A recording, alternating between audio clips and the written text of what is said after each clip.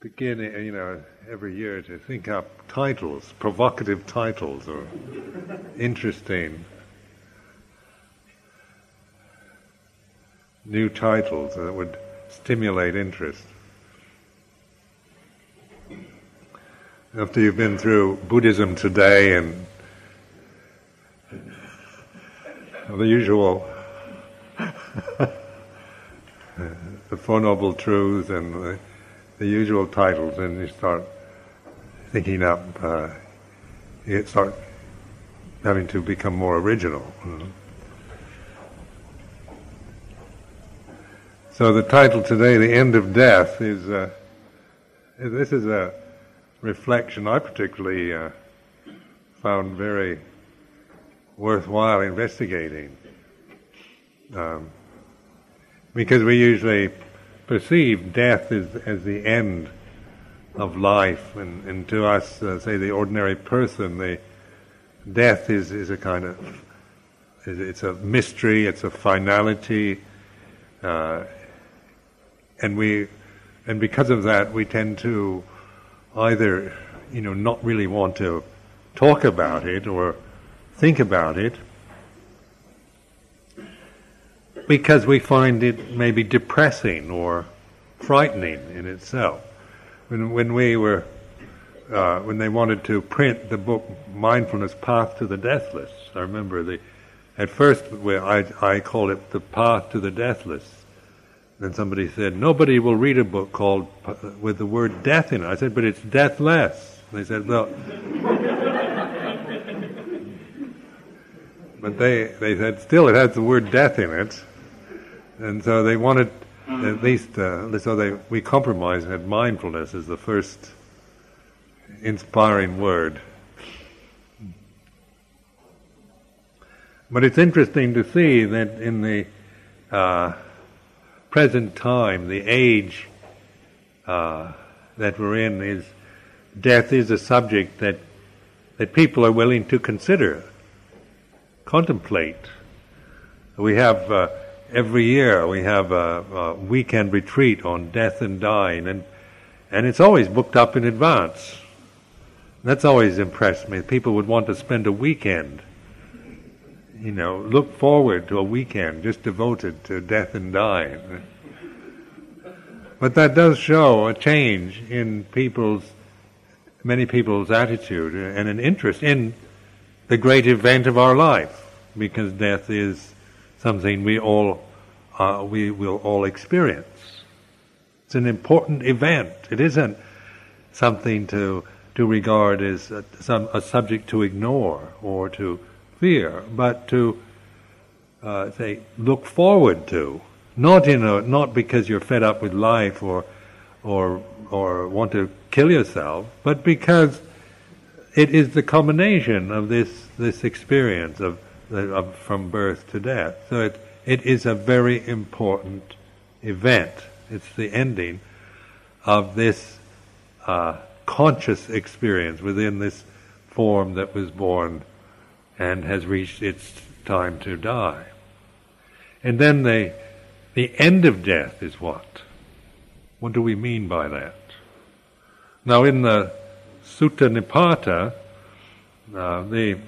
there's a quote that I particularly like, which I will read. This is interesting contemplation. It reads thus: there is an island which you cannot go beyond. It is a place of nothingness, a place of non-possession and of non-attachment. It is the total end of death and decay, and this is why I call it Nibbana. There are people who in mindfulness have realized this and are completely cooled here and now. They do not become slaves working for Mara, for death. They cannot fall into his power. And so it's interesting also to realize Mara, this word Mara, often translated as the tempter or the evil force, is the word for death. And Amaravati is the deathless realm. And so, contemplating what it means, the total end of death and decay, and this realization of this realization, this island that you cannot go beyond. This is also a very significant symbol, religious symbol, the island. Not in the sense of an island that is isolated, that you're cutting yourself off from everything, going off to a place where nothing can contact you again.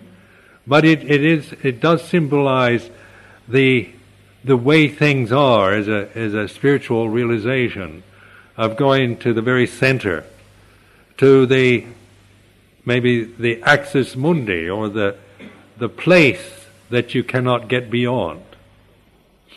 And that, say, within yourself, each one of us is a separate individual entity. When we're born, then we spend our lifetime always within the confines of this human shape, this human body. And for us then life is experienced as the objective world comes to us, impinges on this form, on its senses. And so in actual, the reality of our existence lies in the fact that each one of us is an island unto ourselves, just physically.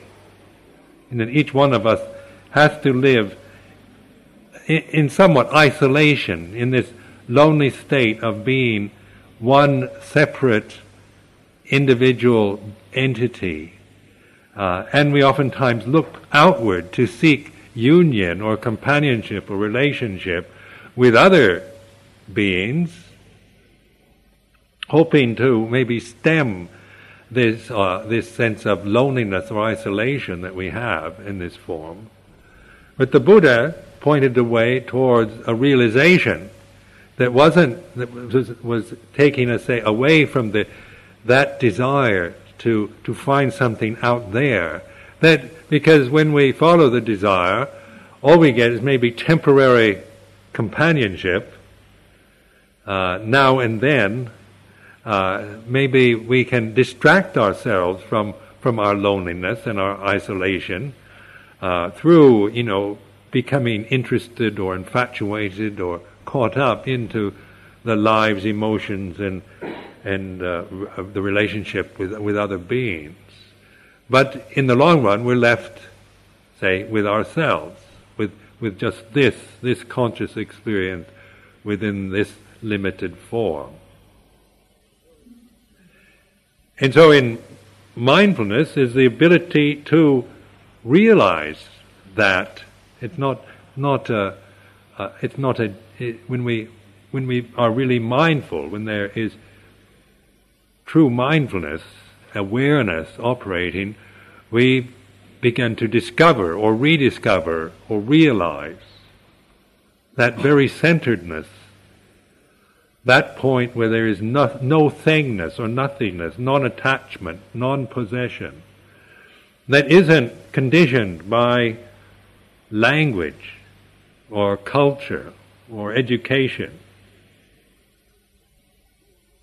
It's the pure awareness of the mind that the pure intelligence of being that we begin to realize. It is there at that point that there is the island. You can't get beyond it. You can't get beyond the island and see the island. You can only be there and observe and witness and know that all that comes to the island and leaves it, all that arises ceases, the meetings, the partings, the arrivals and departures,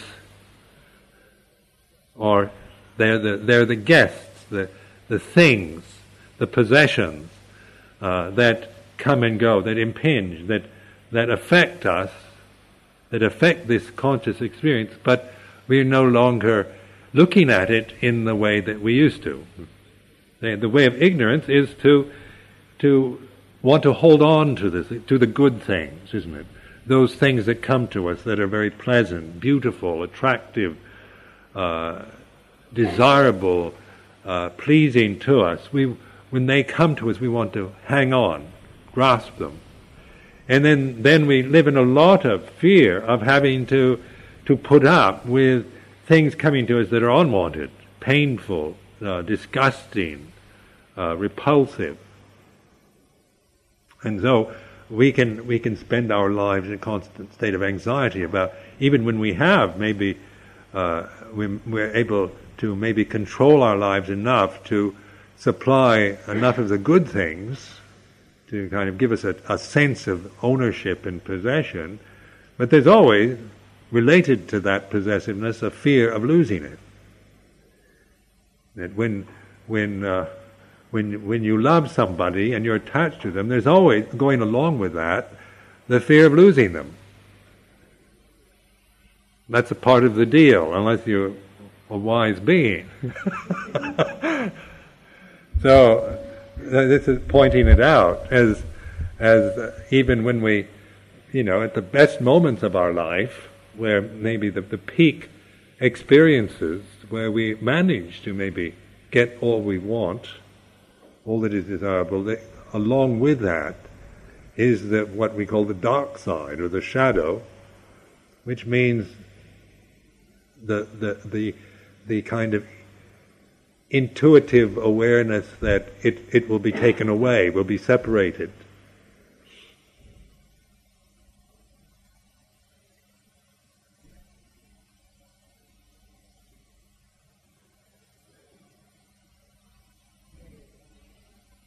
In modern society, we've lost our appreciation, say, of death, of the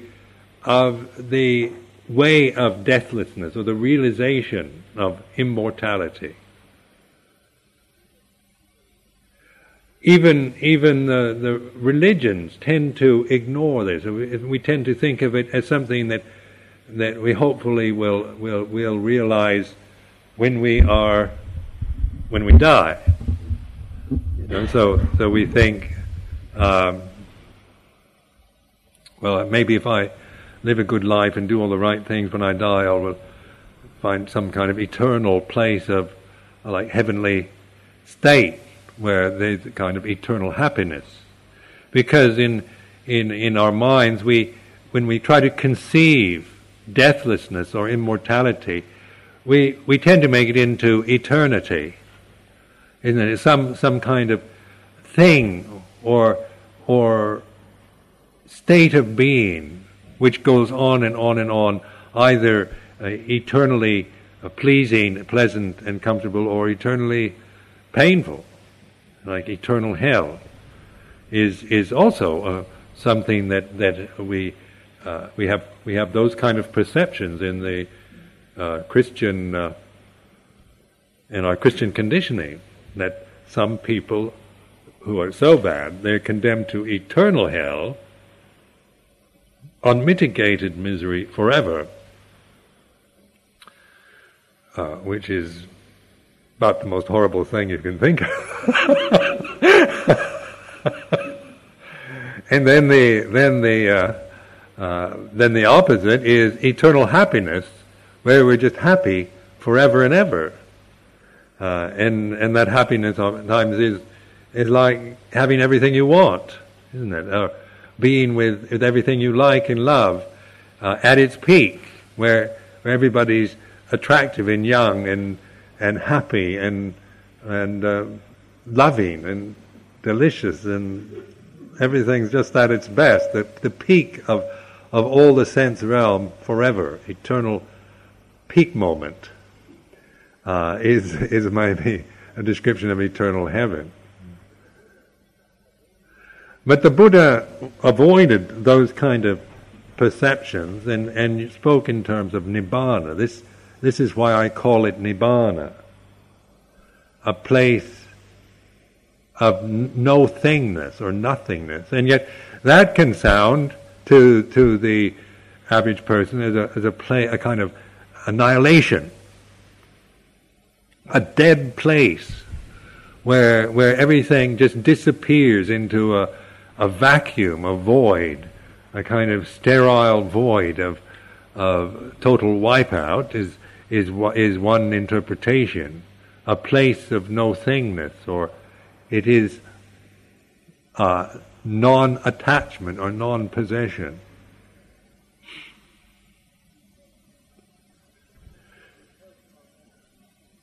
Because our minds easily tend to absolutize, to fix, and to see things in extreme ways, and this is our culture, or the way the mind is conditioned to take things to extremity. That it's interesting to observe that the Buddha's emphasis was on the middle way rather than on extremity. And the middle way, oftentimes interpreted in Britain here, is a kind of endless, kind of mediocre compromising, where you just kind of trying to be, not extreme, but always in the state of kind of never being committed to anything, but I just follow the middle way. And so, which means that I wouldn't dare do anything or commit myself to any extremity. But the middle way of the Buddha, it's not mediocrity, it's not just being wishy-washy, but it's transcending the extremities. It's where the extremes, we begin to see the complementariness of the extremes. We're no longer aimed at our life at the extremities and being attracted or repelled by the conditions in their extreme form, because we find the place of non-abiding or of no-thingness or non-attachment, and that isn't a place as an external place, or it's not a fixed position. We're not trying to live a life where we don't feel, we don't experience, we don't have to put up with anything. We just go into a state of nothingness, non-attachment, and just it's like shut down, and not be impinged on anymore, not have to participate in life as a human being, not have to feel or experience anything, but just find a nice little mental state that we're totally protected from the sensitivity that frightens us. But that is why sometimes the Buddha was accused of being a nihilist or an annihilationist, because logically, if you take the extremity, if you use anatta as an extremity, or emptiness, or desirelessness, or no-thingness, as the opposite of somethingness, if you look at it as two opposites polarized, then of course the logic is an annihilationist teaching. One ends up thinking the Buddha was teaching extinction, nibbana, as a kind of total wipeout and destruction of everything. And that is because the awareness, the kind of intuitive awareness that the Buddha pointed to is not recognized, and we're just following the logic of our logical conditioned mind. Now, I've been talking a lot about intuition as a mental experience that is not really acknowledged in Western civilization. We don't trust it. We don't regard it as being anything all that worthy. It's kind of maybe an aside, and we talk about it as a kind of feel something, or you say women are very intuitive, which is a way of kind of even saying it's not terribly important. Dismissing it, because intuition isn't, you can't really get it and deliver the goods, can you? It's not intuitive awareness. Is baffling to a human being who's very caught up in wanting to think about life and figure it all out in rational terms. Have it all kind of organized with perceptions, A, B, C, D, on to Z, all neatly computerized, arranged, and say this is everything, and this we would really feel we would tend to, at least temporarily, maybe be quite comfortable with the fact that we own all the knowledge in the world, even though we may not ever use it. The fact that we have it in a computer or something we might be able to, for a few moments, feel that we're okay, that everything is all right. Because we do value very much our ability to create images, to perceive things, to use language, to remember.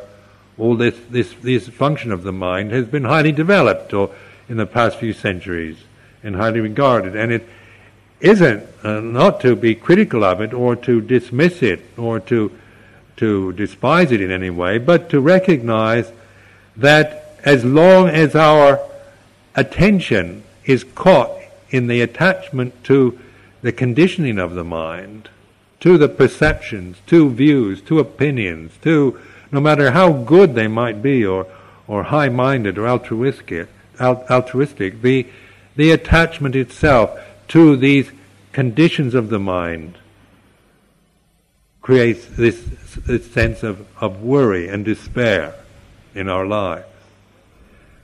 Because no matter how clever we are, our cleverness can delude us. We tend to fool ourselves with our own intelligence and not be able to relate to the actual flow of our lives, because we're always projecting onto life something that isn't really there, something of our own desire, our own fear. We project it onto the moments of our life. So intuitive awareness is the ability to reflect and observe, to contemplate, to ponder. What is life all about? What is the meaning of life? Why were we born? What is death? What happens when we die? And we're not trying to find answers, as kind of nice little answers from a book, but these are the questions that really interest us and which we can only maybe use as an opportunity to open up our mind to its intuitive function or its intuitive ability. And so asking oneself a question like this that has no answer in terms of a rational answer, but it allows us to ponder, to wonder about the meaning of life, which means that we're opening the mind. We're not fixing on a neat little answer to the question, but it keeps kind of working inside you, and it oftentimes is quite bothersome because we can feel quite ill at ease with not knowing things and not having really good answers to all the important questions. Sometimes we feel very ill at ease when we're with that doubting state, that uncertainty, that insecurity, that not knowing. And so the immediate reaction is to either dismiss it, ignore the question, not bother with it, or to settle for somebody else's answer. Go to the priest, go to the monk, read the philosophy, get the answer from somebody, and maybe settle for what somebody tells you. And what the Buddha was asking us to do was to trust, put our faith in that intuitive openness that's not fixed, not attached to anything. It's no-thingness, nothingness, non-attachment, non-possession.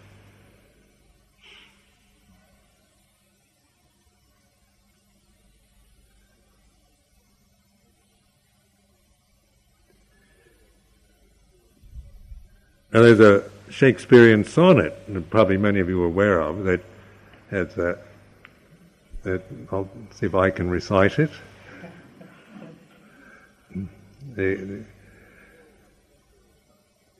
Poor soul, the centre of my sinful earth, fooled by those rebel powers that thee array. Why dost thou pine within and suffer dearth, painting thy outward walls so costly gay?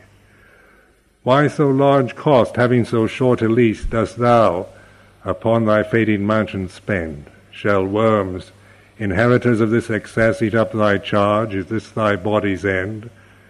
Then, soul, feed thou upon thy servant's loss, and let that pine to aggravate thy store. By terms divine, in selling hours of dross, within be fed, without be rich no more. So shalt thou feed on death that feeds on men, and death once dead, there's no more dying then.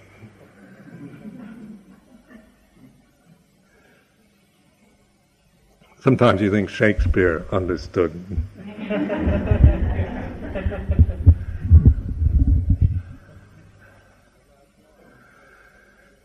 And the last line, and death once dead, isn't it? And so in our own practice of meditation, we're actually allowing death to happen inside us. And this is sometimes the kind of fear and terror that come in our meditation practice, because we're willing, we have to be willing to let that which we like and are attached to and possess. We're not trying to get rid of it, we're just trying to say give everything away, or to just suppress all our feelings. But we're willing to let them go, which means we're willing to let them die inside our minds. Which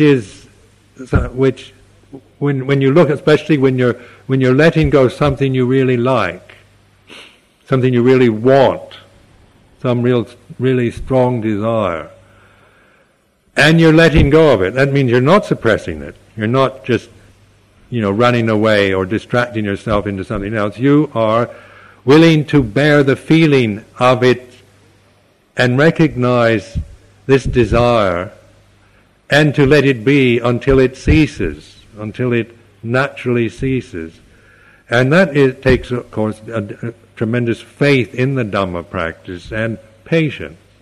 And in the process, there's also a feeling of great loss and of death, as you're still alive. And this I've found, this from my own practice, I noticed how some things were so, it was easy to, many things one quite willing to let go of, and were quite pleased when they were, and they think, well, I've let go of that, and thank goodness, it's like these kind of bad things and unwanted things, but there's also a lot of really nice things, interesting, fascinating things that we keep wanting to hold on to and not give up. And to really let them go and to trust in that feeling that comes, that sense of dying inside yourself. And I remember when I was a younger monk, I used to have these kind of experiences of terror where I feel I'm dying. This monastic life is terrible. It's all about dying and death, and I want to live. And the kind of desire mind would go amok inside. You'd feel, I've got to get out of here. This Buddhism is demonic. Because you could feel this dying going on, and you felt you were dying, and that you shouldn't be. That meditation should be maybe something that makes you happy all the time. You should be, meditating and just feeling bliss and joy and love and union with the universe and all the best, all of the most wonderful, inspiring concepts and perceptions you can have about, that the poets write about, and that the positive thinkers keep thinking.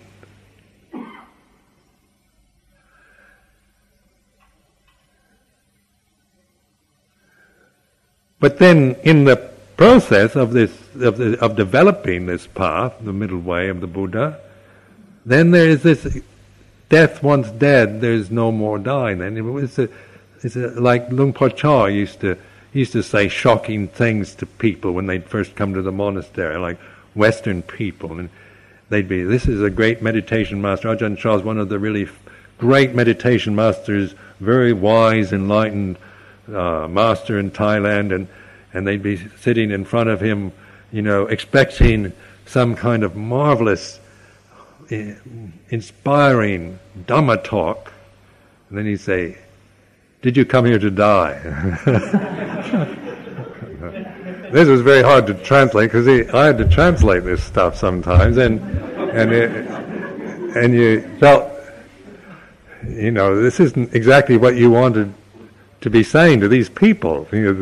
That those days, I wanted to, I wanted to inspire them so that they'll stay and maybe practice. But this is going to frighten them away.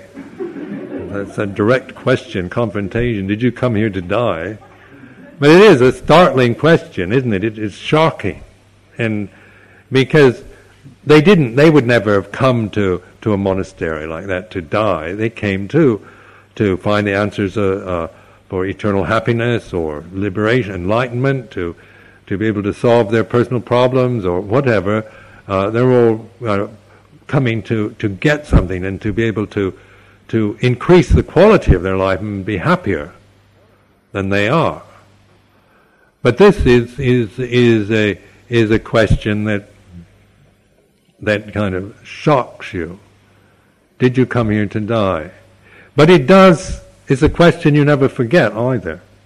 It sticks in your mind, and something that sticks in your mind is something you can reflect on. And sometimes even though there may be initially you were shocked and repelled by the question or frightened by it, it has its power over your lifetime to suddenly, maybe begin to ponder that, not just react to it, to consider it, to contemplate it. Now the results of a life of meditation, say, in so far, say, from my own experience, is that more and more the sense of death is something that you realize is only the ending of what was born. And even though this is quite obvious on the intellectual plane, it's not so on the emotional plane. It takes a while for this to really sink in and to appreciate it.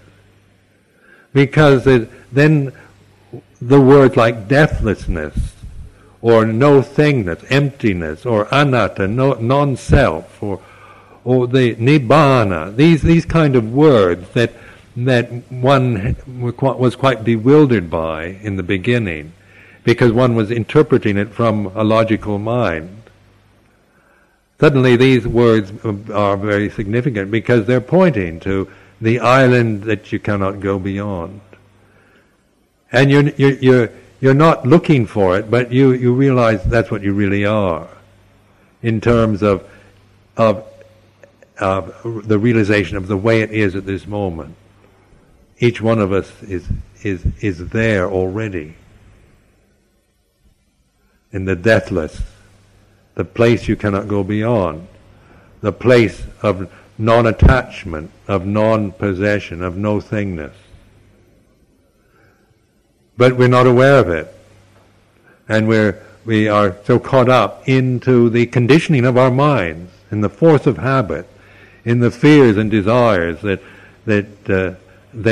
tend to obsess our conscious experience.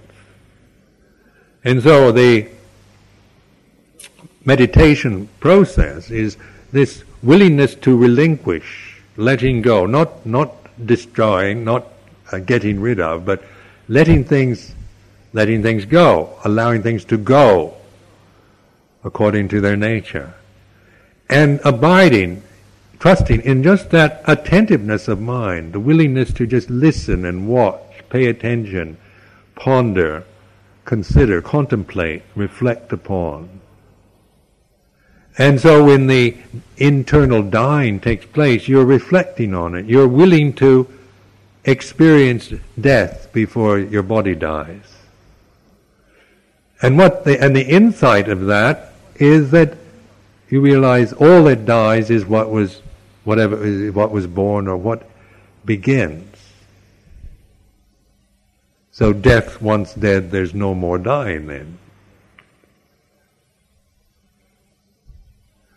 Like, feed thou upon thy servant's loss, and let that pine to aggravate thy store, by terms divine in selling hours of dross, within be fed, without be rich no more. By letting these internal things, these attachments, these obsessions, these desires, fears, both on the positive and negative side, not to annihilate, get rid or destroy, but to let them nourish you, let them go, not to hold on, not to identify or to be frightened and repress them, but to allow them to go their natural way. Let them cease. Let them die. Let everything die within you. And what is left? In Thailand, when somebody dies, they always ask the monks to chant very brief passage in Pali. 2 lines, and I remember when I first went to a kind of funeral in Thailand, and we chanted Anicca vada sankhara ubbatawa yattamino ubbatchitawa nirucchanti de sang ubbasamo sukho, and we chant that 3 times. It translates as all conditions are impermanent. They arise and they pass away, and in their passing is peace. And this is the reflection, a monastic reflection on death in a Thai Buddhist funeral. Now that's a very profound reflection, actually, because all conditions are impermanent. They arise and they pass away, and in their passing is peace.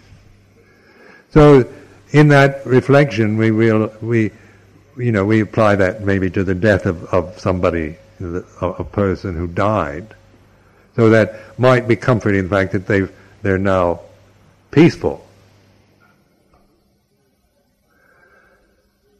But apply that also to the experiences of your own mind, in your own feelings, your own desires and fears. When you let them pass away, all that arises ceases, comes and goes, and in its passing is peace. So when death once dead, there's no more dying. Then the result of letting go of the mortal realm, of attachment and identity with the mortal realm, is the experience of peace, or the realization of nibbana, or the realization of the deathless, or no-thingness. And it's not of a sterile void of nothingness. It's not because that's not the way things are. We recognize that that this experience that we're right now involved with in this sense realm on this planet, it's a dynamic, vibrant energy that we're all experiencing. We're not in a static material realm, we're not petrified. We're not stuck in anything. Where there's nothing that isn't in the. Everything is. All the conditions are continuously in the process of change. And the only constant that is able to observe this is the intuitive awareness. Say, within our own human state, the way of realizing this is not through believing in in the ideas, but in actually being aware, allowing this intuitive awareness to operate. That stillness of being, that sense of silent watching, silent listening.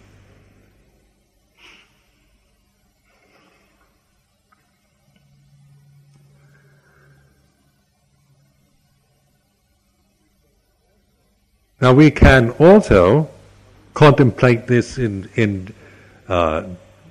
different, in just the kind of mundane experiences of daily life. When we contemplate the relationship of form to space, isn't it? Just on visual, conscious experience. We begin to observe, just using, say, the day, the light that of the room, and the space and the forms, the things that inhabit it. And this is to ponder the relationship of forms to the space they're in. Have you ever thought of doing that? Just contemplating it. And asking yourself questions about, how do you do it? Where the space, can I see space, or do I just see the forms? Because space doesn't have it's not something you can see as a thing, is it? But it's something you're aware of in the relationship to the forms that the forms that are in the space. So we begin to see the forms which come and go. Just in this room, we can contemplate the fact that we all came in this room, we'll all leave this room. And so the things like all of us, because we came in, we'll eventually leave. The space was always here, even before the room was here. And when this building falls down, the space will still be here. So actually the building comes and goes in the space. And so so that the space is the constant. And it is deathless, in other words. It's not something that begins and ends. But the conditions that come and go, the room itself, the building itself, are, say, the things that come and go. And this is just using visual consciousness as a reflection. Contemplated in terms of sound and silence. How many of you listen to silence? Or do you just hear sounds? So this is another thing to ponder, to investigate in your meditations. You can listen, like with listening, you can hear yourself thinking. At least I can.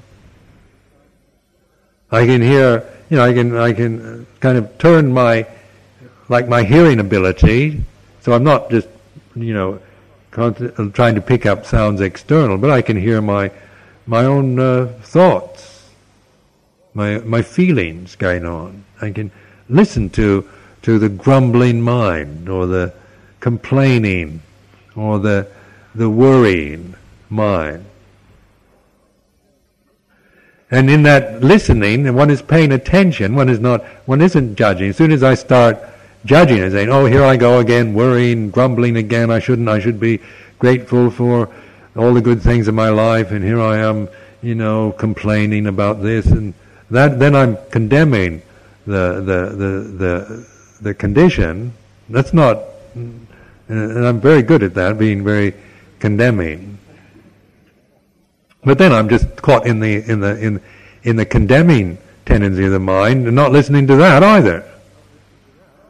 So that the internal listening inwardly, I found very helpful kind of practice of meditation.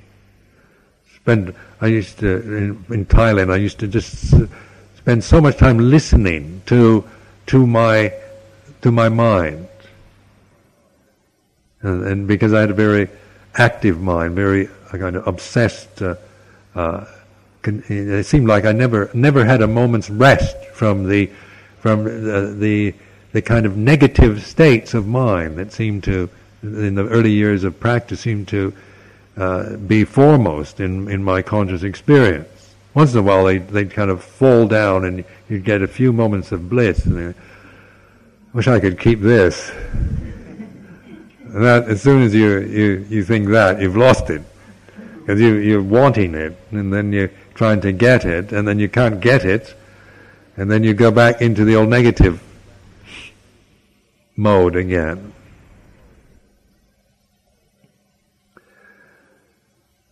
So the silent listener, silent watcher, listening to the silence. And I've taught, I talk about and teach the using the sound of silence, the kind of background ringing sound, the kind of that one can pick up. I mean, if you pay attention, there's a kind of almost electric pitch in the mind, or wherever it is. You can hear it even when you plug your ears up. Or you can hear it when you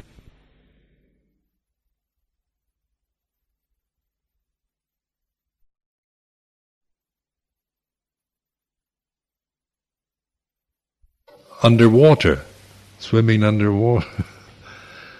So whatever it is, it's not to, don't make anything out of it, but it is a useful realization to use that as something to pay attention to, and it will help you to be able to put into perspective your own kind of thinking mind.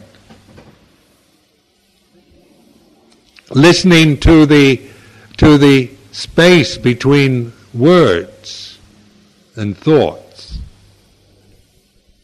so that you begin to see that thoughts are very quick, very fast. They come and go, but you're concentrating, you're noticing, paying special attention to the space between thoughts, or the beginning, before you think and after you've thought something. So you're acknowledging, you're kind of training, you're informing your consciousness with the way things are, the relationship of form to space, the relationship of sound to silence, the relationship of words to thought to non-thought.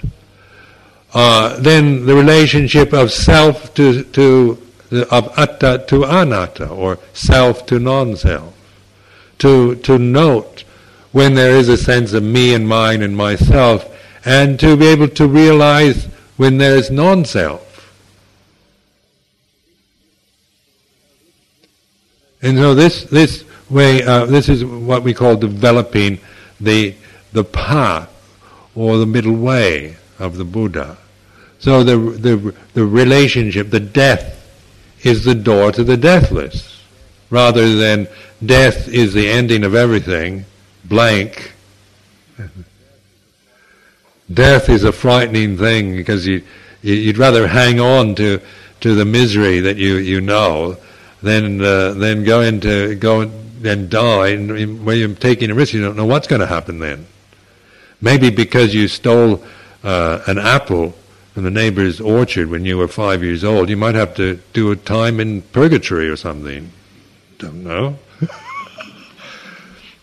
Or reincarnation. You might get reincarnated as some awful thing. Remember, when I was in Australia a few years ago, I met a man he had very strong views about reincarnation. He says, we don't believe that once you're a human being, you could ever be reincarnated in anything lower than that. Some people believe that you can be reincarnated into some lower form, like an animal. But we believe that once you've made it into the human state, then your reincarnations will always be human or above that, into the realm of the gods. And so he made this very strong statement about what he believed in.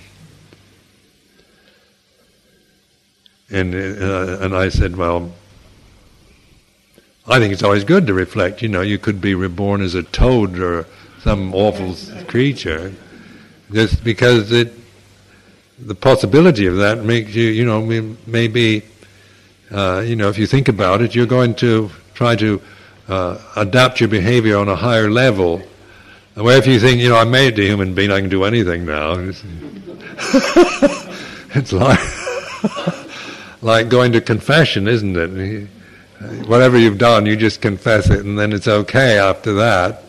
And so you feel, well, I can do anything, and then always confess it and get away with it. Don't have to pay a punishment, because maybe confessions become kind of perfunctory. But when we're just trying to, say, understand the way things are, it's not a matter of deciding whether it's possible to be reborn as a frog, or as a human, or as a deva in the next life. Maybe it's true, but what actually is the rebirth process now? And this, I can see, is that if I think on a level of a frog, whatever, or if I start acting like a frog, then that's like a rebirth. If I just live in the animal state as a human being, and if I just sleep, eat, procreate, survival of the fittest attitude live in the kind of wild animal realm, then that kind of mental state to me is being born in that realm. When we can, say, develop concentration to where we find conscious experience to its more radiant forms, such as the Brahma Loka, where we can radiate, we can develop the radiant qualities that we have, then that is very refined, very beautiful, very precious experience. But we can experience those states in this form, in this state we're in now, just through our minds. We can experience demonic hatred and the desire for revenge and jealousies and wanting to destroy and kill. And we can see what's going on so much of the world. There's a lot of demons that look like human beings. They look like men and women, but they don't. Their actions are demonic.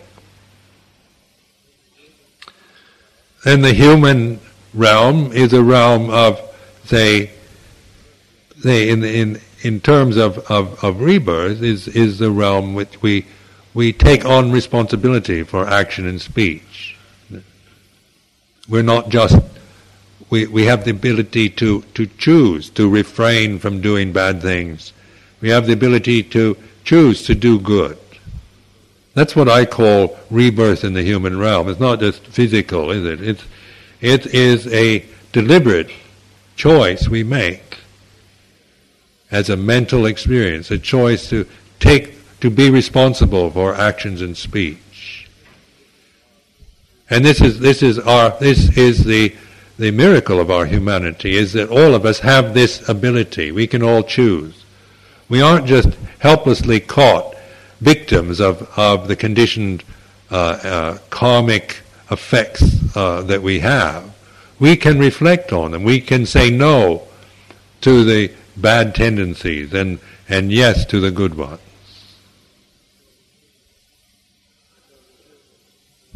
So the human is, in terms of the Buddhist teaching, at least this is how I interpret it, is a rebirth that we choose.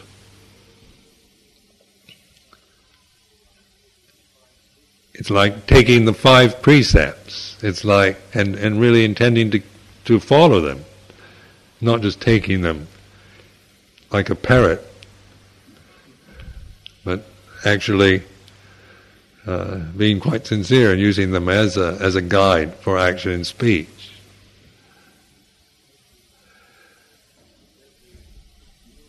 then the human ability, the human birth, in Buddhist terms, is the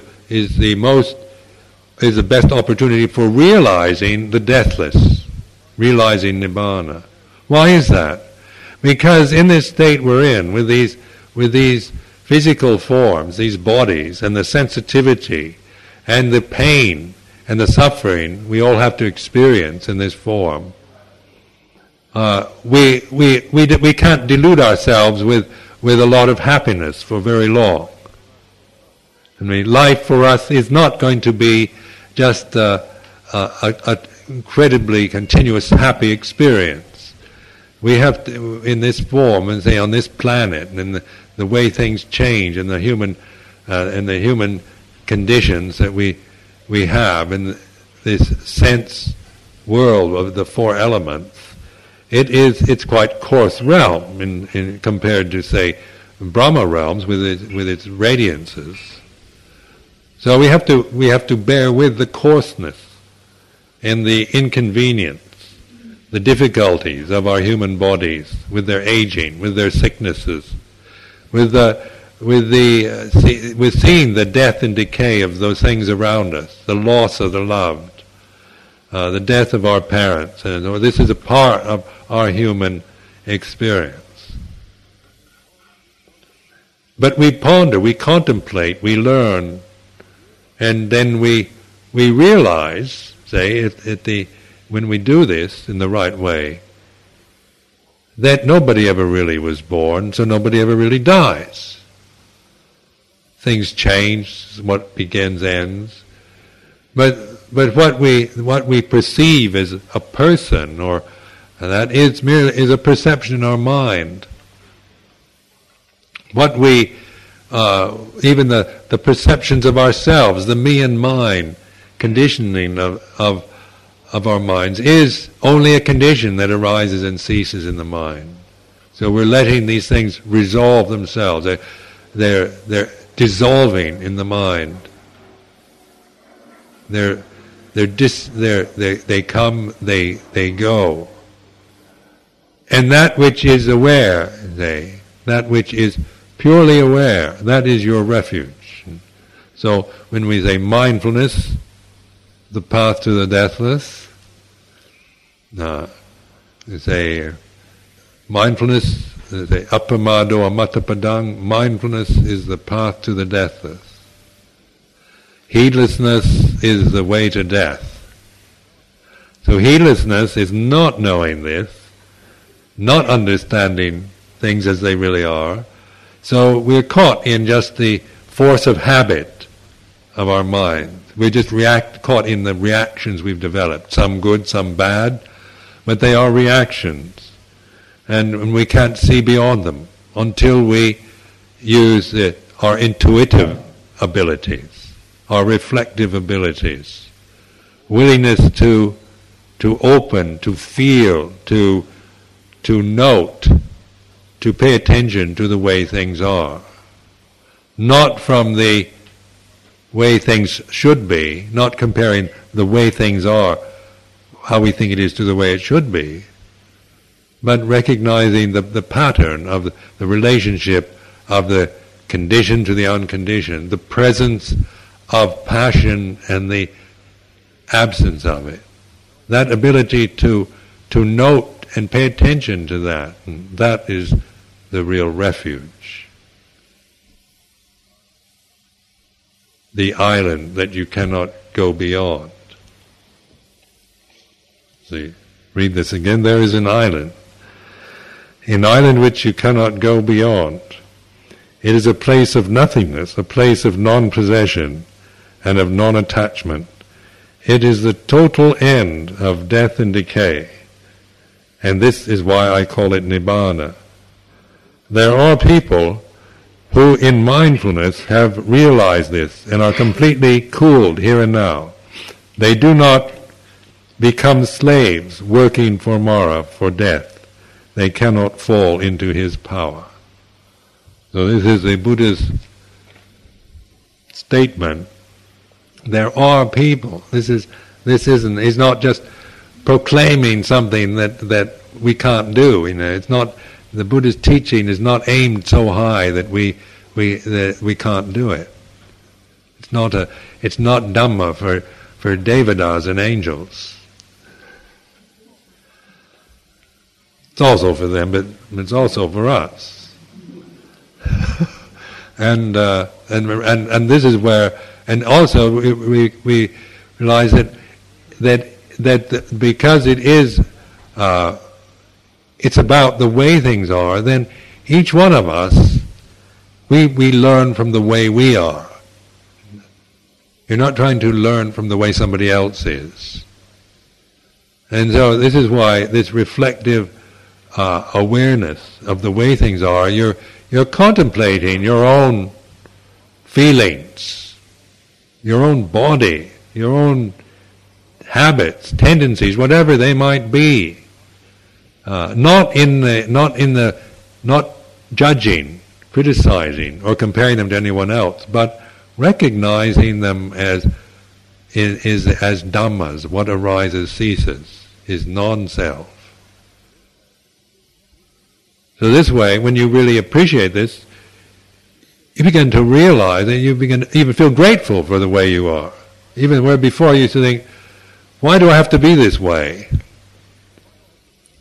I used to think this, why couldn't I be like somebody else who seems much better off than I am?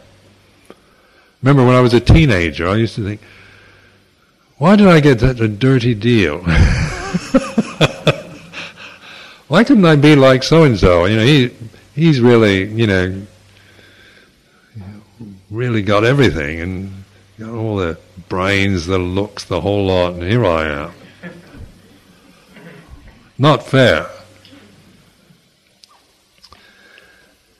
Then you find out that person isn't all that pleased with what he has either.